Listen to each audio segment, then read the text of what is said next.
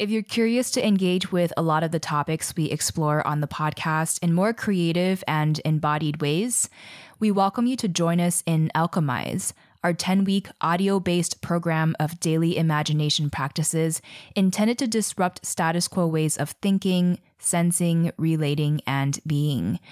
To be honest, without any grant support for our show right now, and we did just get turned down by several mainstream environmentalism philanthropies, this program and our Patreon are our primary means of supporting our labor for these free podcasts right now. We really want to remain untethered to corporate interests, and every small contribution to our Patreon or enrollment in our program Alchemize helps to ensure that we can continue producing these vital conversations that feature voices and perspectives often sidelined from mainstream media. So if you value our work and want to dive deeper with us, join us in Alchemize today at greendreamer.com/alchemize and join our Patreon starting at just $3 at patreon.com/greendreamer. Thank you so much for however you are able to support our work during these critical times. We are so deeply grateful. Green Dreamer is a community-supported show backed mostly by listeners like you. If you're not listening in for the first time and you aren't low income or struggling financially, we'd love to get your direct support so we can keep diving into these critical discussions, often sidelined by mainstream media. If you believe in and value this work, you can chip in starting at just $2 at greendreamer.com/support. And if you are a current or past supporter, I see you and we are so grateful. Thank you so much. The sooner we will be able to get rid of these two commodities, oil and coal, the better it will be. So we have to find another way of producing energy that will not actually produce CO2 emissions. But the thing is, green technologies such as electric cars, such as solar panels, such as wind turbines, these technologies don't come out of thin air. That was Guillaume Pitron, an award-winning journalist and documentary maker for some of France's leading TV channels. His investigations focus particularly on commodities and on the economic, political, and environmental issues associated with their use. And today we're going to center this discussion on his book, The Rare Metals War, which is a bestseller in France in the original French version. It's been translated into 8 languages by now and just published in English, so definitely check it out if you're keen to learn more after this discussion.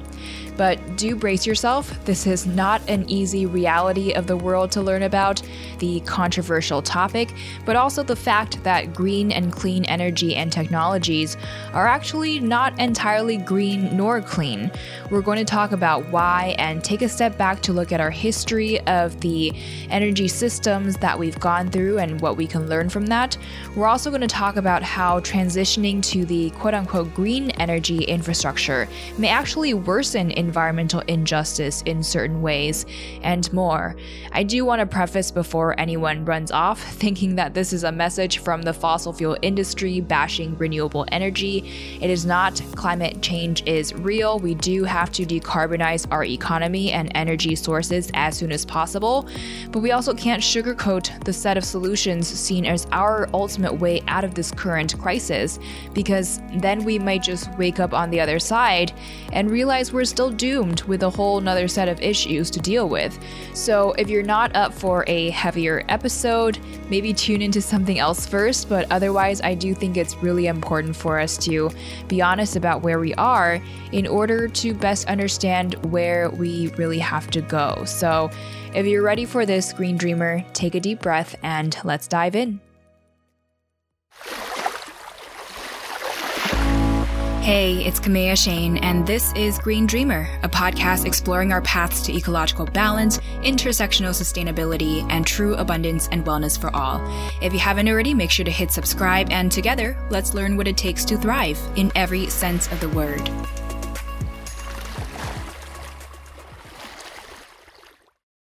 I became a journalist 13 years ago. I was 27, now I'm about 40. And I was convinced that one of the ways to interest the general public in international affairs happening at the other end of the world. One of the ways to interest readers and TV consumers was actually to talk about the resources they've got in their fridge, the resources they've got in their mobile phone. Anything around the world happens because we need to get resources, and that triggers political, environmental, economical challenges.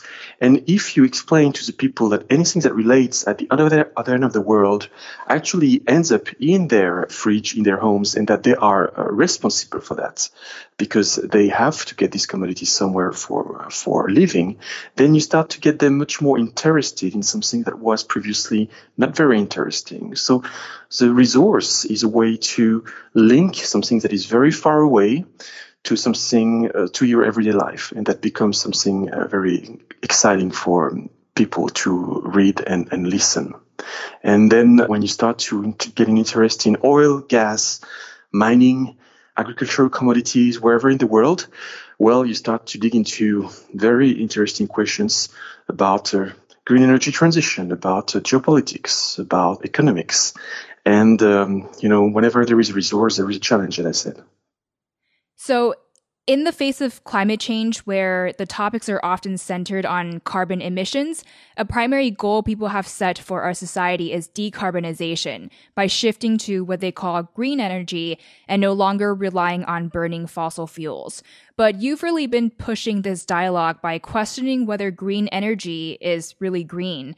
I'm wondering if you think it's a misnomer and a mistake to label green energy green, and how might we have been misled or short-sighted about the potential for green energy to save us from ecological degradation? That's a very good question. Obviously, green energy is not green, and clean technologies are not clean, and what we call sustainable energies are not sustainable. And that's very counterintuitive to say such thing, and that may be very provocative, but that is actually very true. We are rightly moving ourselves away from oil and coal because oil and coal are responsible for climate change. And obviously, we are responsible for climate change. And the sooner we will be able to get rid of these two commodities, oil and coal, the better it will be. So we have to find another way of producing energy that will not actually produce CO2 emissions. But the thing is, green technologies such as electric cars, such as solar panels, such as wind turbines, these technologies don't come out of thin air. They need to be manufactured, and they are made of minerals. And these technologies are made of base metals such as copper, zinc, aluminium. And they are also made of rare metals, which are said to be rare because they can be 3,000 times more rare in the Earth's crust than base metals. And then we talk about 30 or so rare metals such as cobalt, tungsten, rare earths, gadolinium, gallium, indium. A mineral whose name is graphite. And where do we get these minerals from? How are we going to extract them and refine them? And I am a reporter. I'm going to travel to the field. That's my job. That's what I've been doing for the last years, to look at the ways these metals are being extracted and refined in order to manufacture green technologies. And the way these commodities are being extracted is extremely, extremely dirty. So if you want to make something clean at the end of the manufacturing process, you need to actually pollute at the very beginning of the process where the metal is extracted. That happens in Congo, that happens in Bolivia for lithium, for example, Congo for cobalt. That happens most of the time in China because China is the leader of the production of rare metals in the world. And wherever I've been for the last years in China, in graphite mines, in rare earth refining zones, and any kind of mining areas, it's just a nightmare. People talk about an ecological nightmare. They talk about cancers. They talk about various kind of diseases. They kind of talk about air pollution. They talk about water pollution. And these people say, you have no idea, guys, about it because you're very far. Because actually you don't mine anything in your countries. We do mine all the metals for you guys at the end of the process to say, we're clean, but you get no idea about how we can suffer here in Baotou, in Inner Mongolia, or here in the province of Heilongjiang to extract these resources. So basically, we have this perception of clean energy only because the source of that pollution has been removed from us. So instead of our cars burning fossil fuels and us seeing the pollution coming out of other cars' tailpipes, that pollution is really just happening somewhere that we can't see. That's exactly the point. We are relocating the pollution. We used to have mines in the West. In the United States, there are still a couple of mines. There were much more mines in the past and right now. Same in Australia and same in Europe. We used to be mining producers for our own needs. But, we as Westerners want to live in a cleaner environment. Our environmental regulations are getting stronger and stronger. And at some point, we just don't want to have these polluting environments around us. That doesn't mean that we don't want to change our ways of living. That doesn't mean that we don't want technologies anymore. And around the 90s, 80s, something like this, we start to close our mines. And these mines get reopened somewhere in the world, in developing countries, which are ready for anything, including devastating their environment to actually catch up their delays, their economic, their industrial delays, comparing to the West. And we are so happy in the West. We say, let the Chinese just open the mines for us and we're going to get the minerals at a good price. And everyone's happy because the Chinese get richer and we get cleaner. So we relocate the pollution in this way, and we relocate the pollution of green technologies 10,000 kilometers away of our homes, and nobody has a single idea of how it's going on over there, because no one gets in Bautu in Inner Mongolia the lakes filled of water containing heavy metals. And actually, you're not very welcome in China when you're a journalist, especially a Western journalist. So it's very hard to get back witnesses, to get back audio and video from these places. So this pollution is invisible today. We don't see it. We don't even have an idea it does exist. And we are believing that, the world we're living is clean. But it's just a question of relocating the pollution, as you perfectly said. Right. So sometimes I feel like in looking at statistics on environmental pollution in various parts of the world, people might look at the more so-called developing countries that have higher levels of pollution and basically blame them without connecting the dots to see that the ways of living in the West are also contributing to all of these outsourced pollution in other countries. So it's really important to not purely blame them, but to also realize that we're all connected. We live in a global world, and we cannot have a fair analysis of anything around us if we don't look at the global picture. If I look at my own French picture, or if we look at just a US national picture or an Australian picture, we don't see the global picture. We don't see that we live in a connected world where actually I couldn't live the way I live in my everyday life. I couldn't even call you if there was no somewhere Indians, Malaysians, Chinese, Africans, South Americans being part of the process and doing something for my life to be what it is. So we really need to have these global views, which we don't. And that's, I think, a big challenge when we accelerate towards this greener age. There is kind of hypocrisy here. I mean, I don't feel very happy and proud to say that, because I'm responsible as a consumer for this situation. But I feel like there is a bit of hypocrisy to not be sufficiently willing to analyze this global picture. Right. Well, it's always really helpful to contextualize what's happening in the present day with an understanding of our history. So can you walk us through the key turning points in the past centuries where we made significant energy transitions from one energy system to another and to the next into what we have today? Mm-hmm. Well, we can say that up to the 18th, 19th century, there was no real energy revolution, no real energy transition. We're, depending on animals and on human force to actually move ourselves, build cathedrals, and to wage armies. And the first industrial revolution happens where we develop the steam engine. The steam engine allows us to develop a lot of tools, including steam power trains. And that is the first industrial revolution starting in England. And for making these new technologies work, we need a commodity whose name is coal. And then in the 20th century, we realized that coal is not such an interesting commodity to produce energy, and that we can actually produce much more energy with much less resources if we replace a steam engine by another thermical engine, whose name is the oil motor. And for making these new technologies that we still use today work, we need to shift from coal to oil. And then the 20th century, definitely a century which history has been very much impacted by the global use of coal. And then we understand that these two technologies, these two resources, oil and coal, will actually burn a lot of gases, and it will be responsible for climate change.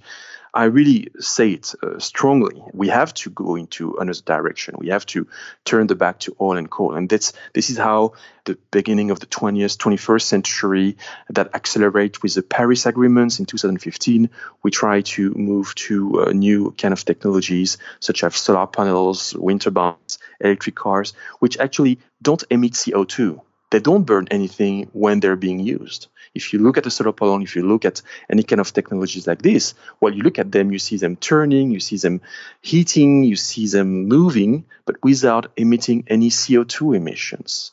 And this is where we arrive in this greener age, because we don't see the carbon emissions.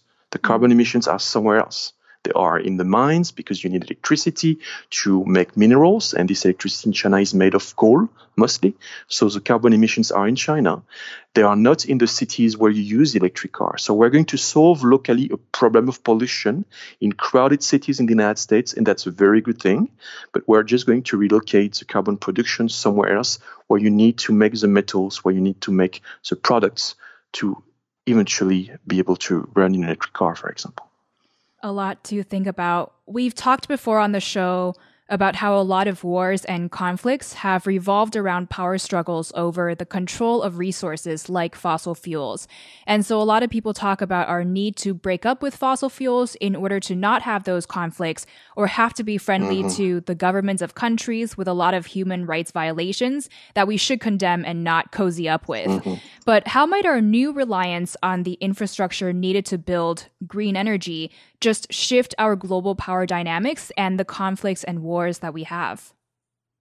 That's, once again, a very, very interesting question, because, yes, that's wonderful, a free world thread of oil, because, we can expect that all the wars that we have experienced during the past century, especially around Middle East, for example, for securing the strategic supplies of oil, will actually not happen anymore. But we are not solving the problem, as I'm trying to explain. We're just moving the problem somewhere else. We're shifting from one problem to another.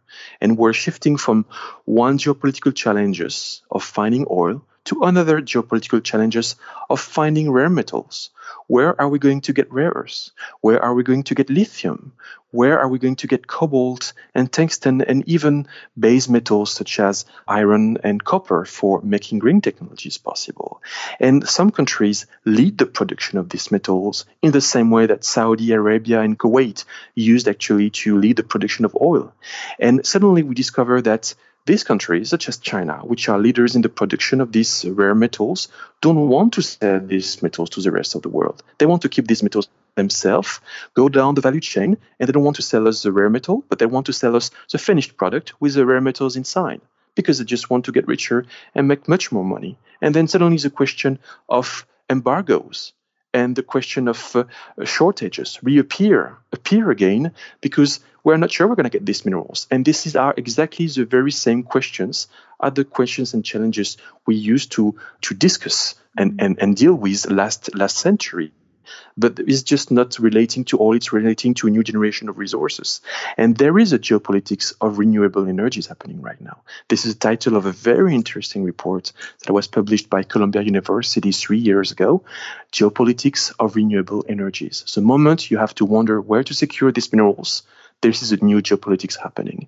And we're going to have to get to lithium in Bolivia, to cobalt in RD Congo, to chromium in Kazakhstan, and to a wealth of rare metals such as rare earths, tungsten, gallium in China, in order to make our green living possible. And that's not going to happen peacefully, because it's just not how history works. We're going to create new tensions, new economical tensions. It's already happening right now to make these supplies possible for ourselves. And I hope we're going to be wise enough to not wage armies in order to secure most strategic resources. But, I don't want to be pessimistic, but history tells us, and when it comes to power and wealth, there is always a war somewhere. So the Green Age coming up will be a very fascinating age, which I'm very, very eager to live in. But that's going to be a very challenging age. And that's going to be probably a very conflicting age. Mm.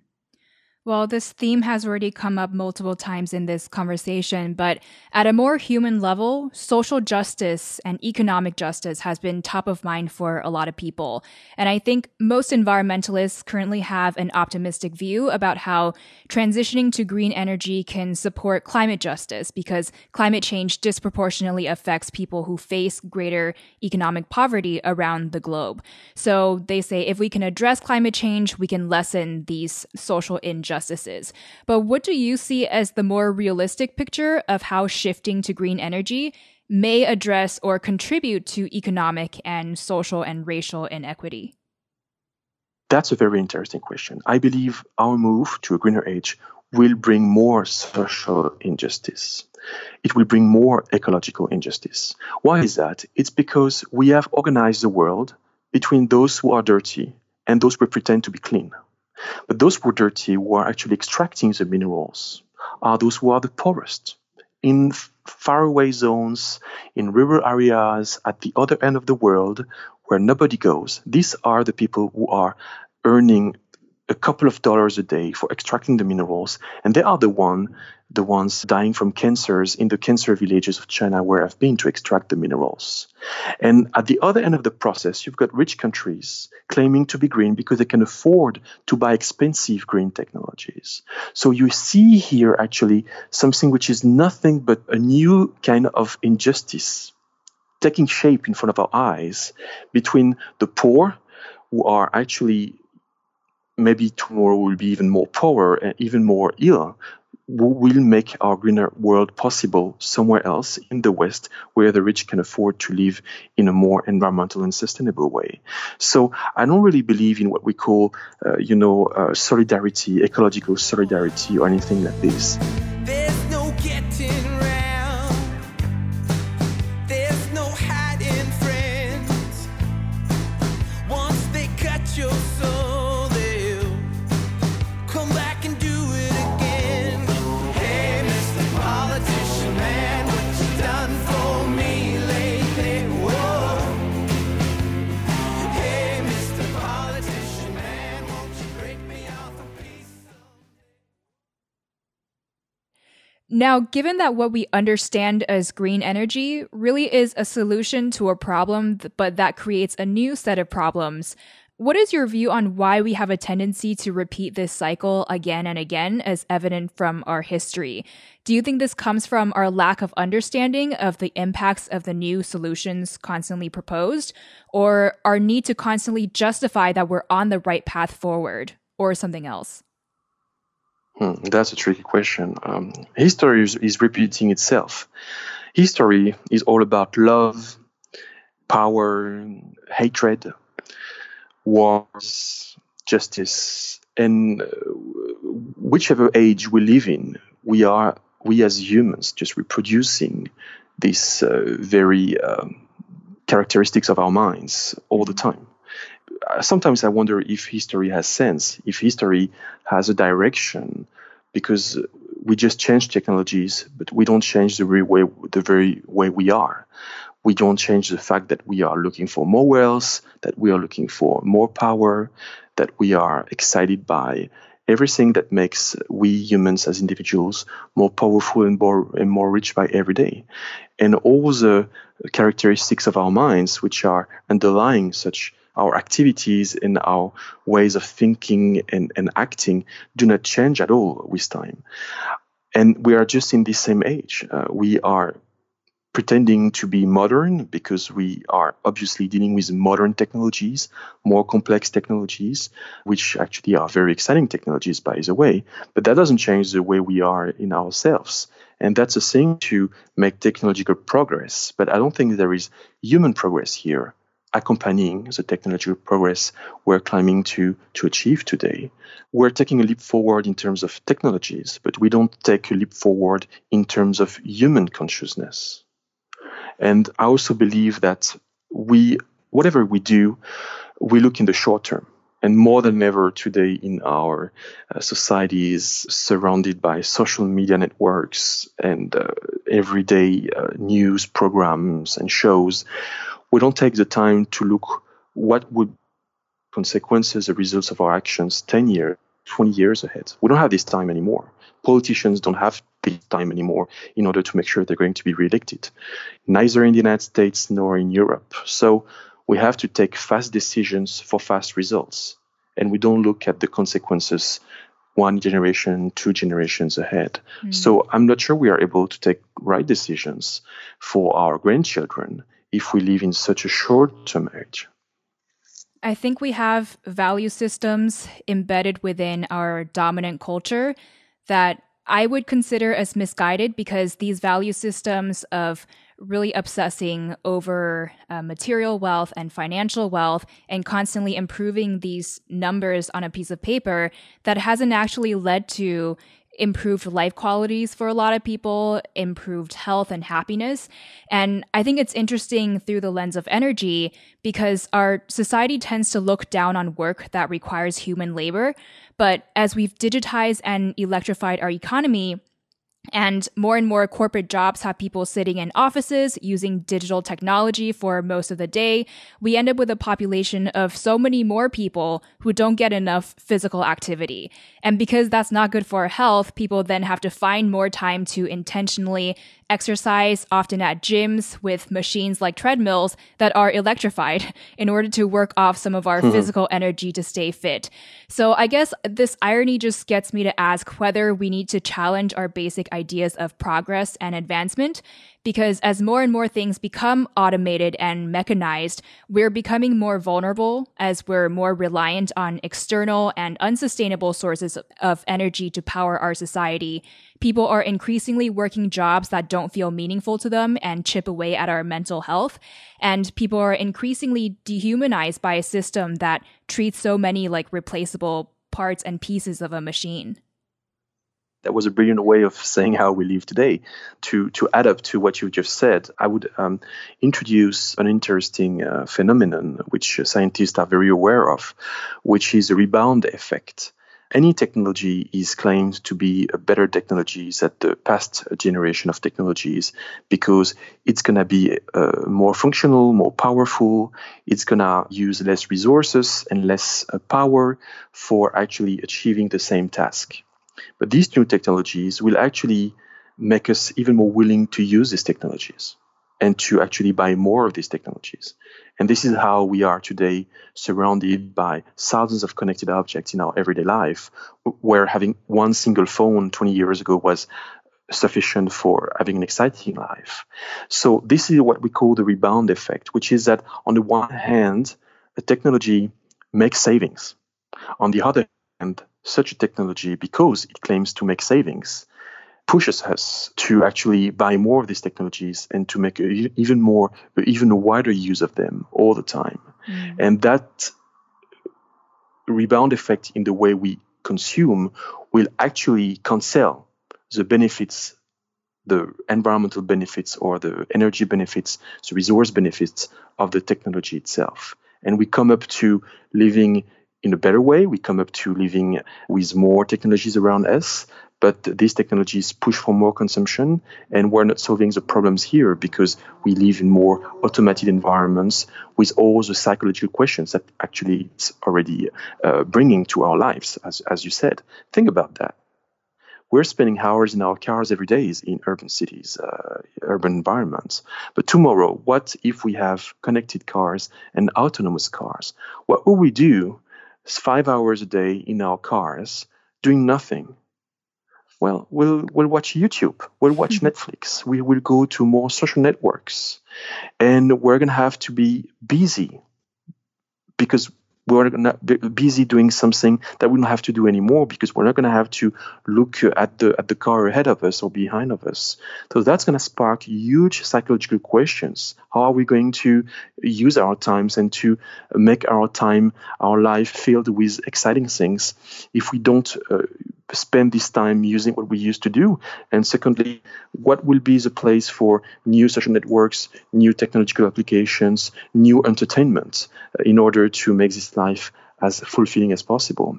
And I think we're going towards an entertainment age, in which Silicon Valley, will have a huge power for making our lives busy and full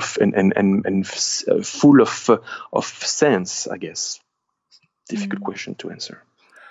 So mining is different compared to farming in that we can farm in ways that regenerate the ecosystem and to not compromise the land's inherent capacity to recreate abundance.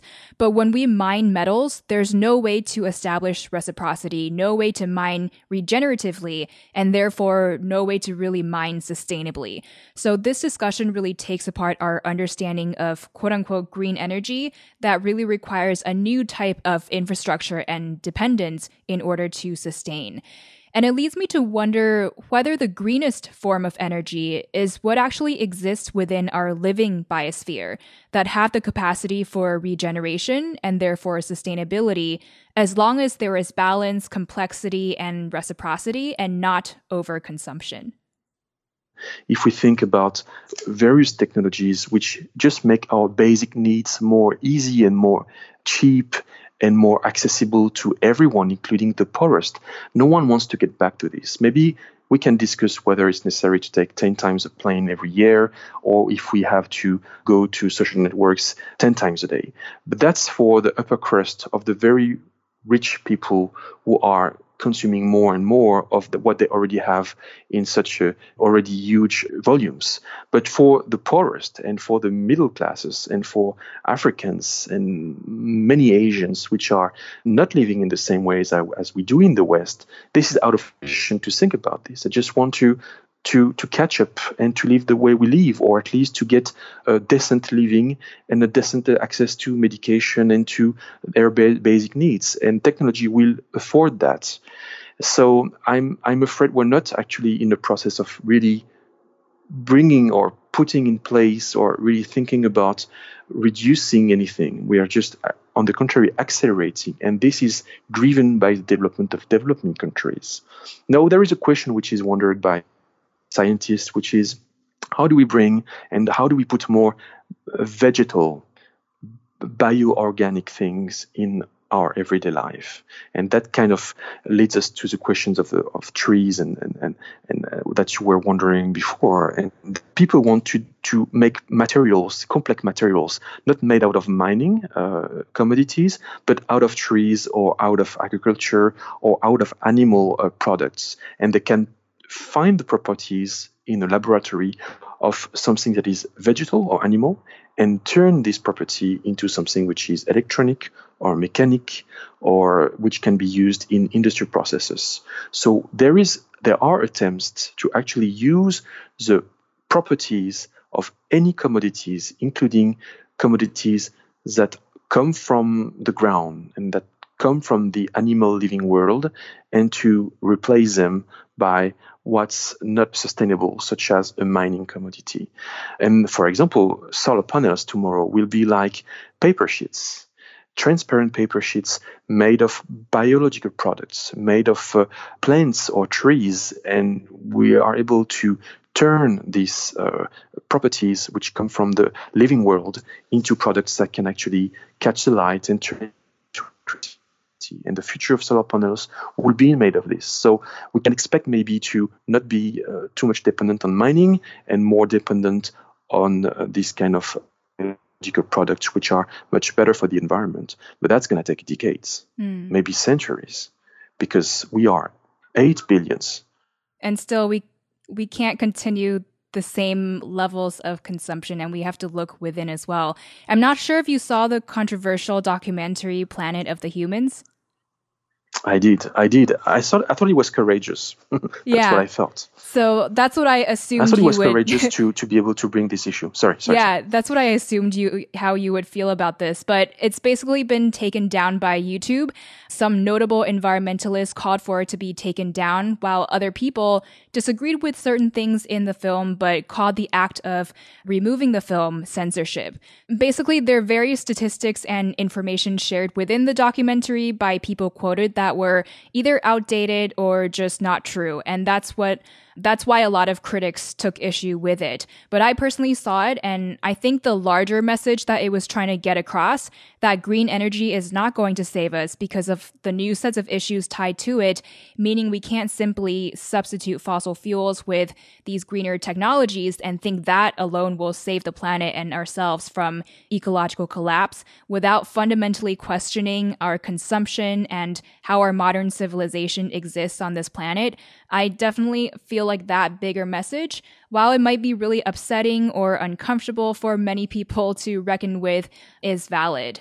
And that's also why I believe some environmentalists saw the film as dangerous, because in this time of urgency, people really want to encourage action in support of decarbonization and not disengagement or total hopelessness, that this path that we're going down still isn't the answer. But I'm curious to get your take on that as well. I saw the movie and I thought it was a very courageous movie because it takes some courage actually to go against the flow and to develop an analysis which is way different from the conventional wisdom in green circles. I agree with you that some figures can be debated. There might be some mistakes somehow with one figure or here, but the general thesis, the general idea is very right.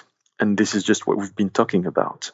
And I believe that there is real honesty in the approach of the filmmaker by doing this movie, by bringing to the table and to the debate this general idea that green technologies will not save us from any ecological issues, ecological challenges. It can be kind of a despairing thesis. It can bring actually non-action, or it can just bring people to think, well, what should I do if there's no solution? And that also is a dangerous flip side of such ideas, that because there is no solution, well, we can just not stop acting, and we don't have to fight anymore for turning our back to oil and to coal. So I agree with you that there is a risk here. My thesis is, we have to face the reality. I'm just trying to speak about reality.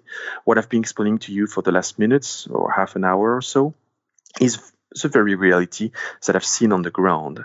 And I think I wouldn't be a journalist. I wouldn't be able to look at myself in a mirror if I were watching this reality without actually talking about it and saying to myself, I'm just going to keep this reality for myself, and I'm not going to share it with anyone because nobody needs to know. I need to tell you this reality. But also, and this is also my responsibility, to tell you, what do we do now?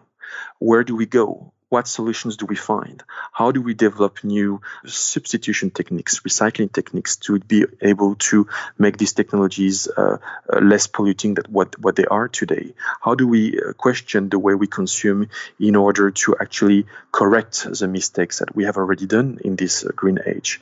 How do we calculate the amount of pollution that these new products bring in our everyday life, because no one is able to actually see any figure about it? And how do we make these figures of pollution available to the public so that the public is better informed? These are the solutions that we need to ask now. But my very conviction, what I'm very certain of, like actually the filmmaker of this movie, Planet of the Humans, is that this green transition, or whatever transition it is, needs to be more radical. It doesn't need to be just a technological transition. If we just believe that we're going to save the planet by putting solar panels on our roofs and changing from our oil cars to electric cars, we're not going to save anything. And we need to be much more radical, to take a much more radical stance, maybe to make a U-turn in the way we think and act in order to make this green transition possible. And that can bring hope. But probably that we need to re-ask the questions and to look much deeper than what we've done until now. Mm. And as we're wrapping up, what are the key takeaways that you would like our listener to walk away with so they can translate this somewhat heavy discussion into maybe some actionable things that they can do? As I mentioned, I think there is in this transition a lot of space for hope. We are living in an age which is wonderful in many ways. We live in an age where one technology chases the other and where disruptive innovations can sincerely bring possible solutions to many problems that we have. And I really believe that when I speak to students in conferences, I say to them, commit yourself to becoming scientists or engineers and researchers, because we need you to actually turn our ideas and our utopias into feasible techniques that actually can help solving problems. And there is a huge path and huge way ahead of us, huge space for generations of scientists and researchers to actually for example, better use natural products in order to turn them to make new electricity technologies and energy technologies. So there is space for and money and political willingness for more discoveries. We also live in a wonderful world. It's a beautiful planet, and it's a planet which is, and I'm going to be provocative here, very peaceful. We live in a peaceful age. We believe we are surrounded by violence, which is not very true, actually. Look at the figures of collective and violence. There has not been such a few number of people dying of wars or crimes today than for the last 2,000 or 3,000 years. It's amazing how few people die today of such collective violence, contrary to what the media say. I offer you and I suggest that you go back to this wonderful book of Steven Pinker, published in the United States in 2011, The Better Angels of Our Nature, which explains the history of violence and tells us that we are living in a peaceful world. And that makes me hopeful that this world today is also a very exciting age to live in. And that's probably the best world to be if you are 20 years old. Mm. Well, Guillaume, thank you so much for this really important discussion. I hope our listeners walk away with many things to think about and an eagerness to dive deeper and definitely to check out your work and follow you online and to read your book as well. So if they would like to follow and support your work, where can they go? They can go to my website, www.guillaumepitron.com, and obviously they can have a look and find everywhere on any website my book, which is published in October in the United States, whose name is The Rare Metals War, published by Scribe Publication. Perfect. And the last thing is, what final words of wisdom do you have for us as Green Dreamers? I would say a couple of things, but I'm very worried by people's angriness. Everyone's angry around me. Everyone is angry on social networks. And I would say don't let angriness drive your actions. I would also say work with passion and honesty. Try to stick to what you love. Try to stick to what you feel is right. And as my father says, you do good where you feel good, and try to do good where you feel good. Well, we've come full circle and are coming to a close here. I know you hear me say this all the time, but having your direct support as the listener is really important for our independent platform to continue, and so that we can keep exploring a lot of these topics often sidelined by mainstream media.